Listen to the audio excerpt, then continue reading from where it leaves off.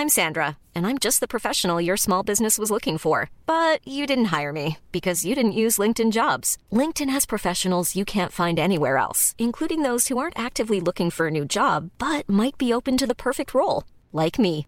In a given month, over 70% of LinkedIn users don't visit other leading job sites. So if you're not looking on LinkedIn, you'll miss out on great candidates like Sandra. Start hiring professionals like a professional. Post your free job on linkedin.com/people today. In the same way that I didn't find a passion for chemistry, I also came to the conclusion that I thought credit was quite boring. I was more interested in the fraud space.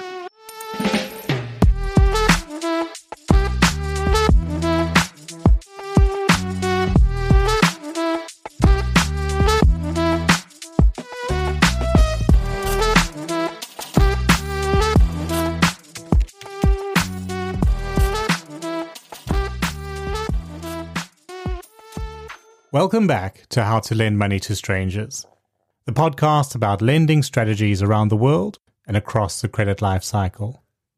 My very first job was building models to detect credit card fraud. Now, in my day, the biggest source of losses was counterfeited mag stripes, copied mag stripes. But the industry solved that problem with chip and pin. However, the fraudsters didn't go away. They looked for new weaknesses. In today's episode, I speak to John Cannon. He's an industry leader and advisor on all things fraud and digital ID related. John is currently an independent consultant, but until recently he was also managing director of TransUnion's Global Fraud Solutions. We talk a little bit about where those fraudsters have gone, the trends in fraud and how those have changed over his career, and the fundamental flaws in the way in which we verify identities today.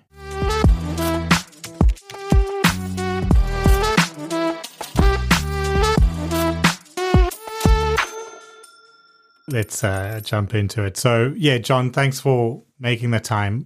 You know, more than 15 years you've been working in fraud prevention.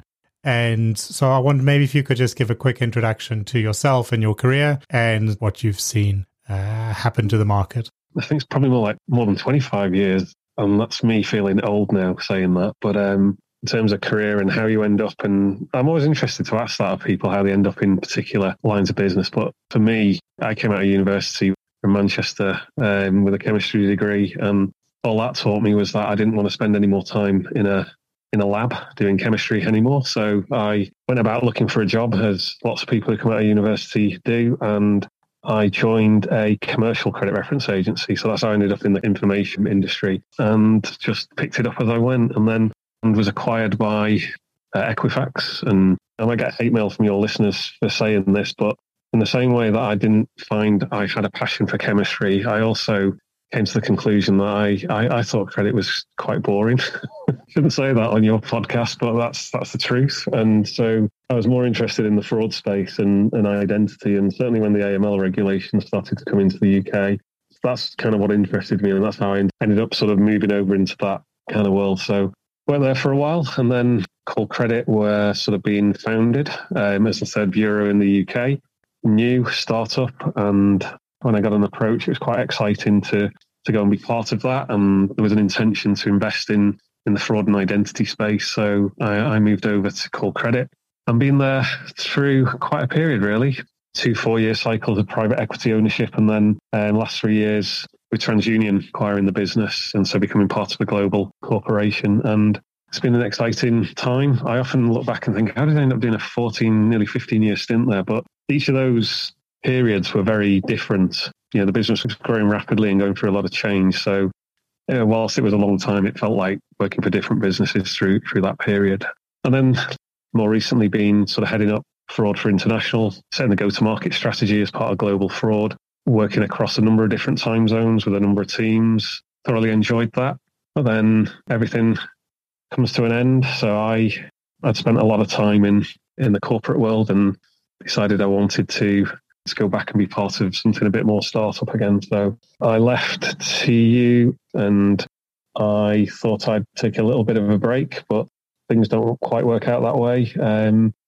Very busy, and I have my own consultancy business, doing a number of consultancy advisory roles with some smaller startup businesses that are looking to scale set up the go-to-market strategy, product strategy in the fraud space. So ended up being probably busier than I was.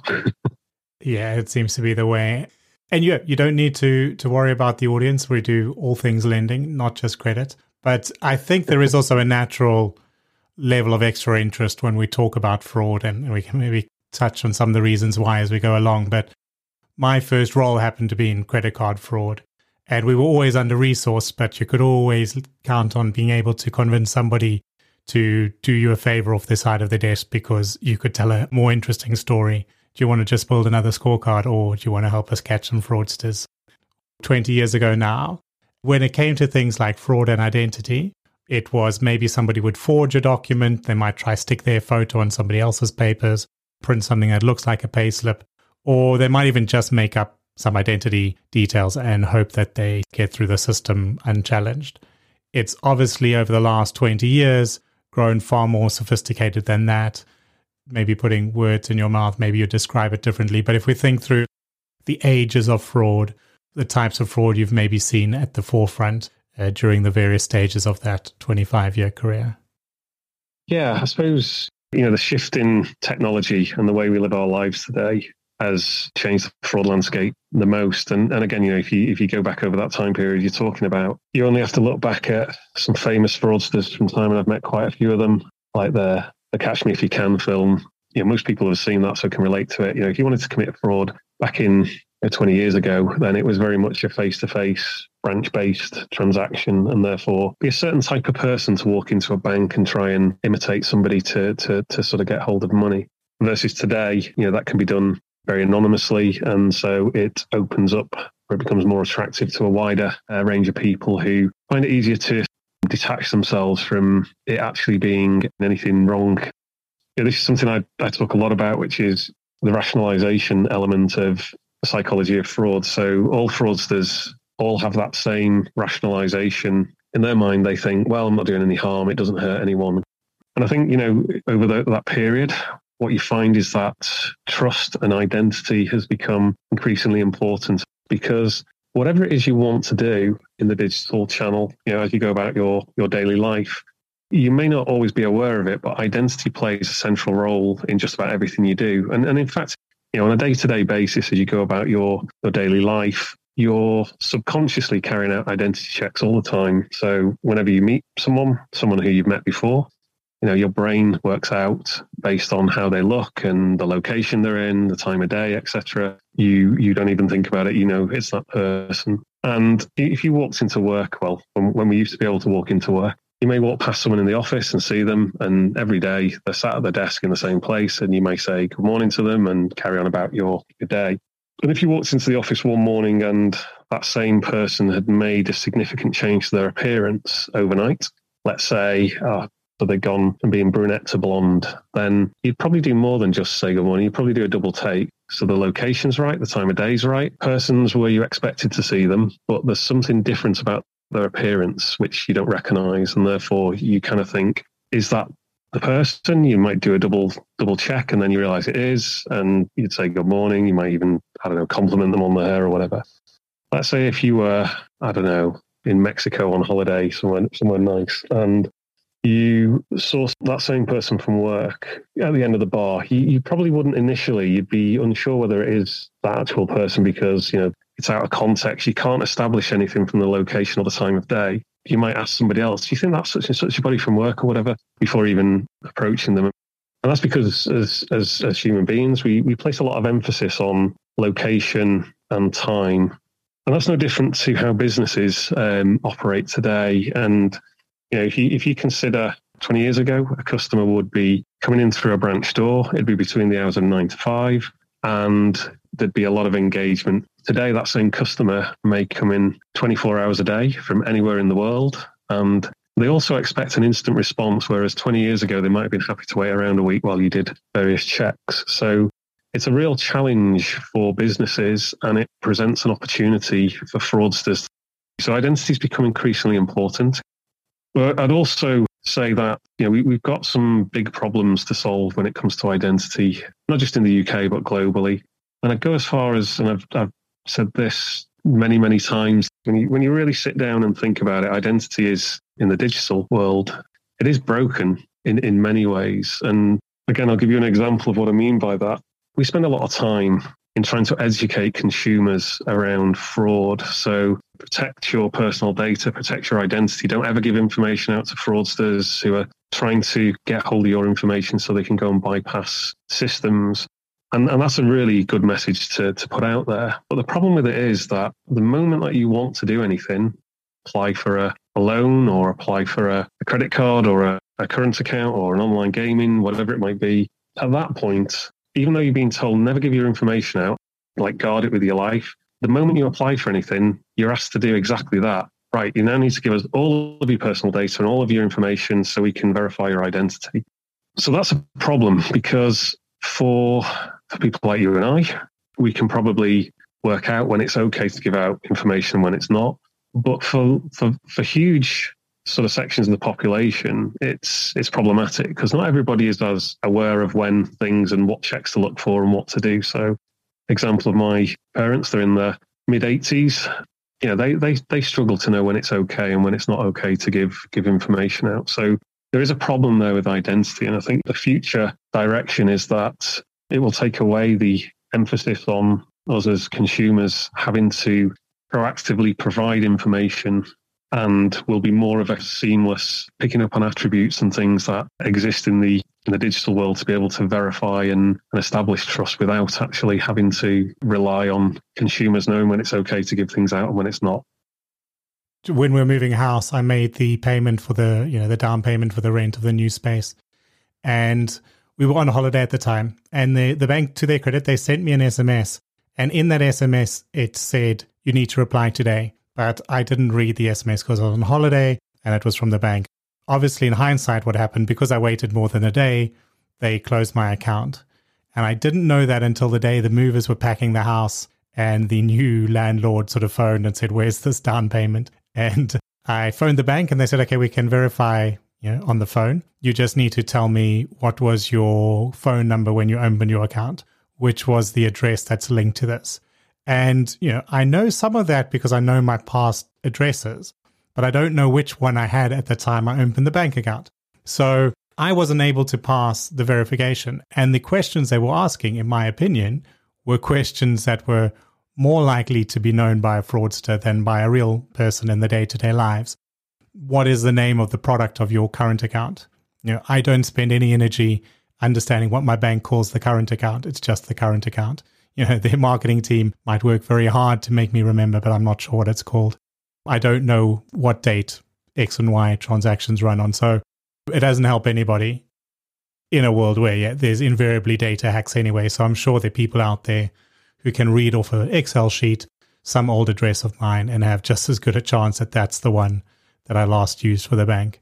It always makes me laugh a little bit because my late father-in-law was incredibly technophobic. He refused to use an ATM. For most of his professional life, he had used one bank branch. And even when he moved house and moved office, he would drive into the city and go to the same bank.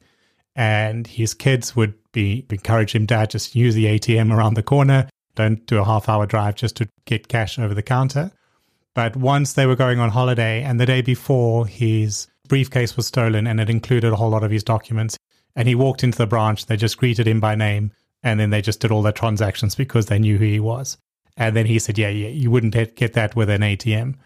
And I feel like while it takes a long time for organizations that need to be extra secure, that need to be extra conservative to adopt the technology, it does feel like we've finally come around to that sort of level where consumers expect that just by looking at their phone or putting their fingerprint there, they can have access to everything, that people should just know who you are as if you had been at their bank branch for 30 years. You recognize me, the machine recognizes me. It's not the, what's your mother's maiden name? I've got 10-year-old twins, the younger two. And if you want to see how the digital channel is going to kind of continue to evolve and have to evolve further, you want to look at how expectant they are of things just working and being quick and efficient, and how little attention span they have when things don't work. I mean, if you distill down the kind of digital channel and what we've been talking about, the thing that kind of underpins it is value. So why do we as consumers want to use an ATM, using the example you just gave? Well, it's because it offers me convenience. It's more convenient for me to go to an ATM to get some cash out if I need cash, although in this day and age, it's more convenient not to have cash. But the value for me is convenience. It's quicker and easier than if I had to go into a branch and wait in a line and get the cash out. But that doesn't mean it offers the same value to everyone. So, your late father-in-law that you just mentioned, all the value that he saw, the personal touch, the things that he saw in the branch outweighed the convenience for him. So, different people see value in different ways. But certainly, when you think of this shift to digital in recent years, if I go back 10, 15 years ago, talking to heads of fraud in financial services or wherever, their role would very much be focused on protecting the organization from fraud. So first and foremost, it's protecting the organization. And in some instances, that would be to the point where, if it results in lots of genuine customers not being able to get through these controls, then I don't really care about that because my job is to actually protect from fraud. And over the years, that's significantly changed now. So today, any fraud controls, any security, anything around identity goes hand in hand with the need to provide this digital experience, this convenience for people. So fraud controls that do knock out lots of genuine customers generally don't get a look in. So that balance between the two.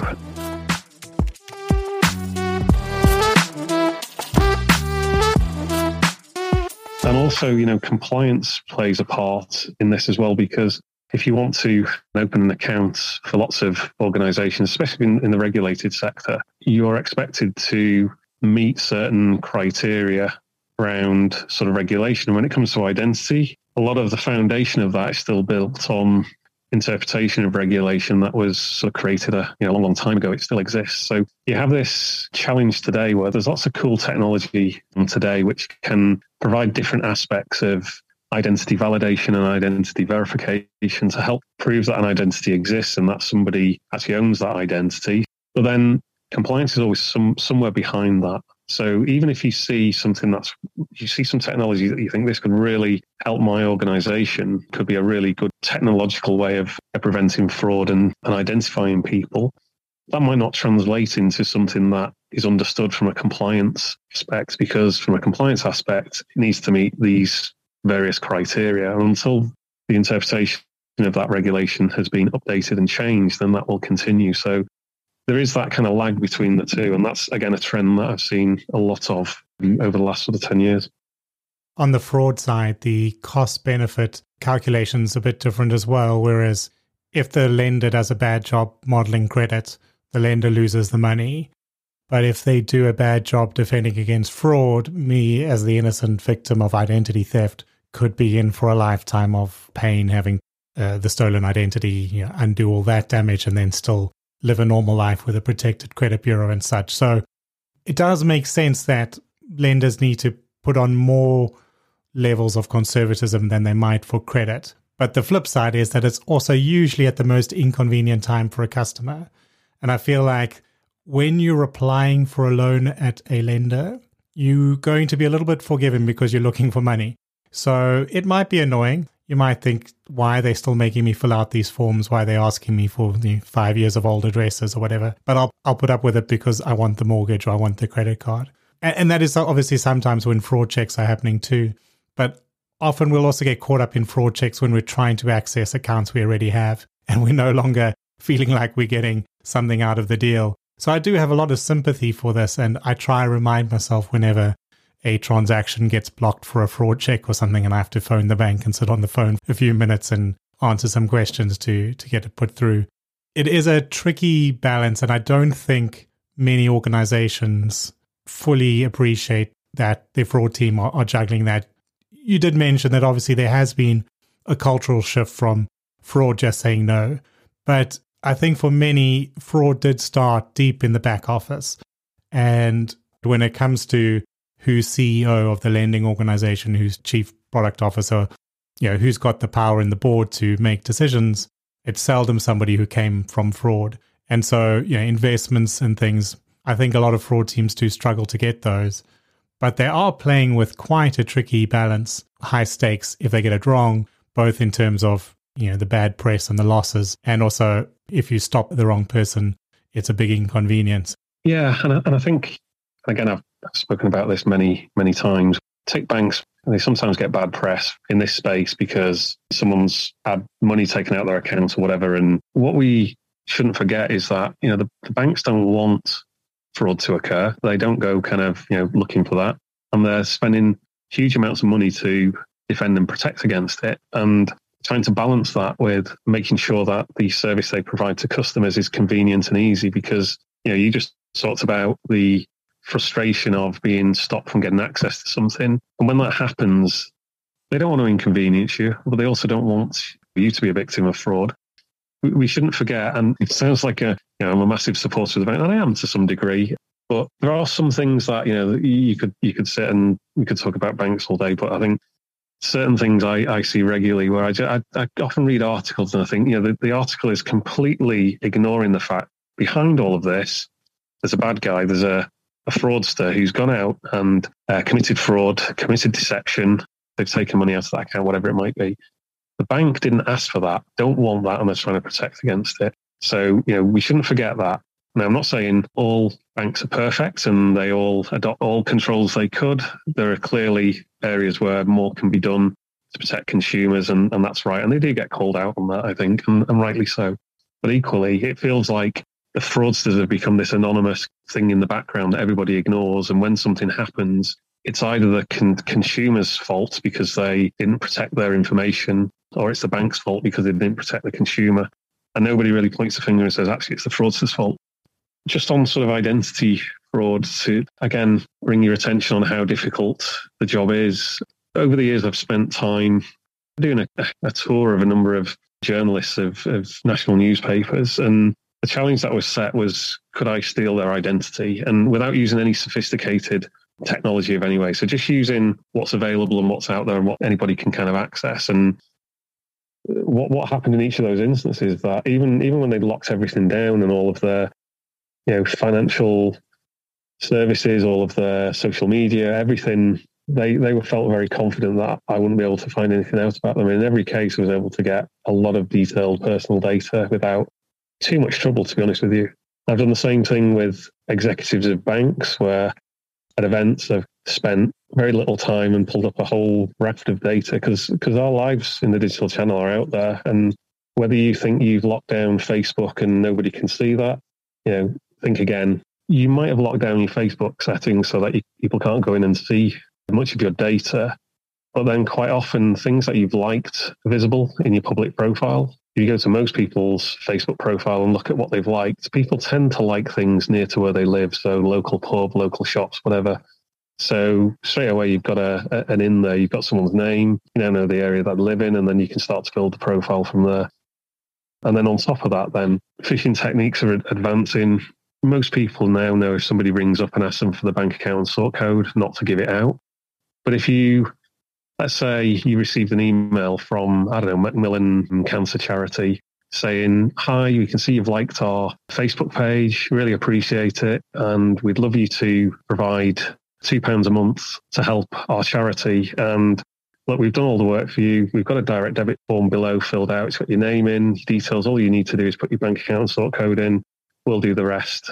That becomes much more difficult for somebody to realise that, because that person has liked that page, and therefore the emails come in and it's actually saying something that is true and using that as a way of establishing that trust with them. So it is difficult, and it's difficult for everybody. And I come back to the point I made earlier about lots of aspects of identity is broken, and the more we rely on consumers to not give out data, but then they give it out at different times, it makes it hard for people to understand when they should and when they shouldn't.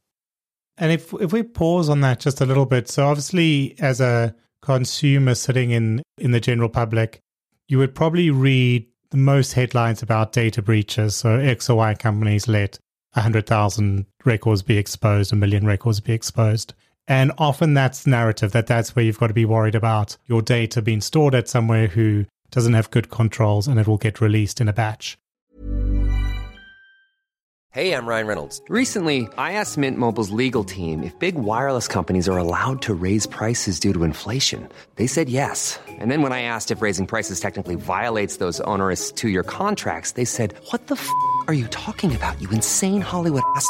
So to recap, we're cutting the price of Mint Unlimited from $30 a month to just $15 a month. Give it a try at mintmobile.com/switch. $45 up front for 3 months plus taxes and fees. Promo rate for new customers for limited time. Unlimited more than 40 gigabytes per month. Slows full terms at mintmobile.com. Mom deserves the best, and there's no better place to shop for Mother's Day than Whole Foods Market. They're your destination for unbeatable savings, from premium gifts to show-stopping flowers and irresistible desserts. Start by saving 33% with Prime on all body care and candles. Then get a 15-stem bunch of tulips for just $9.99 each with Prime. Round out Mom's menu with festive rosé, irresistible berry chantilly cake, and more special treats. Come celebrate Mother's Day at Whole Foods Market. For the actual fraud, though, is that where most of these compromise of identities is happening? Or is it ongoing in lots of smaller, more sophisticated ways the whole time? You know, if we're thinking about what should we try to do to protect ourselves? Yeah, I mean, it's a mixture. So both cause an issue. But I think, you know, when you think of some of the large data breaches that have happened, in some of the cases, the actual data that's been compromised, on the face of it, doesn't look that sensitive, to be honest with you. So like names, addresses, whatever. And you sort of think, well, if someone has got that data, you know, what can they actually do with it? But it's almost like the start of what they can then build on from there. So a typical chain of a data breach might be, breach happens, that data is then made available on the dark web to people who want to buy. It may just be some information. It may include passwords and things, which they can then, you know, they might have a username and a password for something. And, you know, unfortunately, we are creatures of habit. Or they use the same password and then add a number 1 on the end of it, or add a number 1 and an exclamation mark on the end of it. Kind of imagining lots of people suddenly going and changing their passwords as a result of that, because we all do it because it's hard to remember them. And yeah, there's a lot to be done in the authentication space. And there's lots of good work being done to remove the need for passwords and using things like biometrics to access things.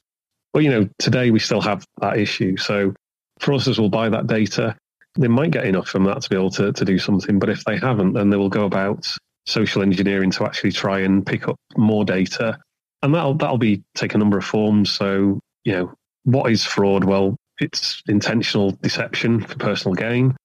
In most forms, the fraudster's looking for money or something they can convert into money. You know, that was what interests them. And so therefore, if financial services companies that offering loans, for example, well, there's a direct correlation. If I can defraud this company or scam this company into sending that money to me, then I've got the money and off I go, kind of thing. So it feels like there's a quicker exit from those things. But they will sort of have that information that they picked up from the dark web, and they'll also then sort of test the controls they're trying to bypass and keep sort of testing to see what sort of can try and work out what controls are in place.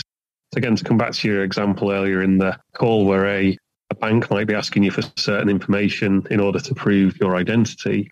If the fraudster then keeps trying to attack that service to understand what that requirement is, they then no, well, I need to go and find out this information from this individual, and will therefore try to social engineer them. So, you know, it'll always be a problem as long as there's, you know, the control of proving identity falls onto the consumer. Again, not to keep making the same point over and over. No, but I think also what's interesting there, we're talking about the single password. We've got to make sure we're not using identity in a way where it's just the same set of data, that there is something more interactive, which is the location data, the device data. You know, when I first opened my bank accounts, it was my identity number assigned basically at birth in South Africa. So, you know, that never changes. And then something like your address. But there wasn't much beyond that. Maybe they had some questions that I'd set up, but guessable or find outable questions around, you know, what was your first pet or your first school or your mother's maiden name. And if those were ever once compromised, they were always compromised because none of that ever changed. Whereas it does feel now that at least there's a movement away from that, from static data that stops using a social security number, an ID number, and starts to use something that's more dynamic. Maybe biometrics, obviously, that is still static, but the device that's reading it can read all sorts beyond just a picture. clever things in the background to make sure that it's you being photographed, you being videoed. But I guess as with everything, it's an arms race and the fraudsters are getting more sophisticated just as quickly. Yeah, absolutely. And I think on the one hand, we as consumers would hope for a scenario whereby we never ever have to put in passwords, usernames to access things that we do today. And also when we enroll into a process that we don't have to provide anything really, and it's all just done instantly, seamlessly and without any issues. I guess that's the future goal for a lot of organizations. Technology is advancing. There's lots of really good ways to adopt services to help to do that. But then there's always going to be, I guess, exceptions. Further enhanced sort of challenges need to take place during that interaction to establish whether this is the genuine customer or not. And if you get caught in that, then your experience won't be the same as others. But things are moving on, and I think it's an interesting time really. And you're right in that in a short period of time, and certainly over the last couple of years with the pandemic, we've seen quite a lot of businesses accelerating their digital plans, and therefore it's giving this much more priority in a lot of organisations. Yeah, which is a similar message that I'm hearing from collections teams who are in a similar boat often. Yeah, if we accept we are going to inconvenience 1 in 1,000, 1 in 10,000 people, let's make sure that stopping the transaction is done in the best possible way. So perhaps it's just a case of the fraud teams working with customer experience teams to make sure that where we do have to block somebody, inconvenience somebody, pause a transaction or an application, that is done not in a policeman style way of this is stopping here because I say so, but that we build a nice process around that to limit the felt inconvenience. We're at time now, so I know you've said you're very busy already. Do you want to talk about how people can reach you and the work you're doing now, or have you got enough on your plate that you would rather just sign off? Yeah, this is the point in the podcast where I feel like the chat show host plugging a book or whatever. No, I'm happy to give a plug to the work that I'm doing. So yeah, if anybody needs help in terms of scaling the business in fraud solutions or putting fraud defenses in place, yeah, I'm very happy to chat. And you can get me either through LinkedIn or through my email address, which is john.cannon@Oakford. That's like oak as in a tree and ford as in a small stream. oakfordconsulting.co.uk. I will put those details in the show notes as well. Thank you very much for making the time. Certainly, I think it will be very interesting to the audience. As I said, also my first job was in fraud, so it's something close to my heart.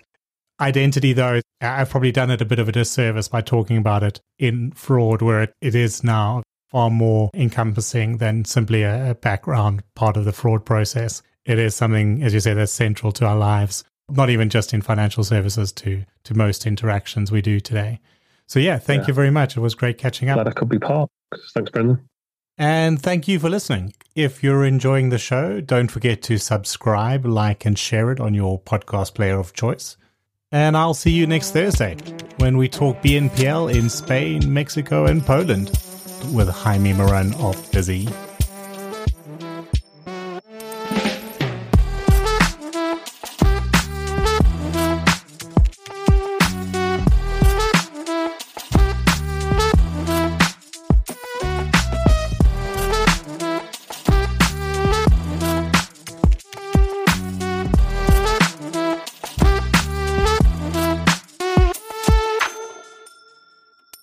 I was hoping I was going to take like about 3 months off, just have a bit of downtime. And I guess once my network got to hear that I was moving, got a few consultancy contracts or advisory roles. And I ended up having a couple of weeks. But during that 2 weeks, I ended up doing a load of meetings anyway. So it's just, I don't feel like I've had much of a break. But it's not like you can sort of turn around to people and say, yeah, I'll tell you what, I'll come back in 3 months and hopefully you'll still be needing some help. Mom deserves the best, and there's no better place to shop for Mother's Day than Whole Foods Market. They're your destination for unbeatable savings, from premium gifts to show-stopping flowers and irresistible desserts. Start by saving 33% with Prime on all body care and candles. Then get a 15-stem bunch of tulips for just $9.99 each with Prime. Round out Mom's menu with festive rosé, irresistible berry chantilly cake, and more special treats. Come celebrate Mother's Day at Whole Foods Market.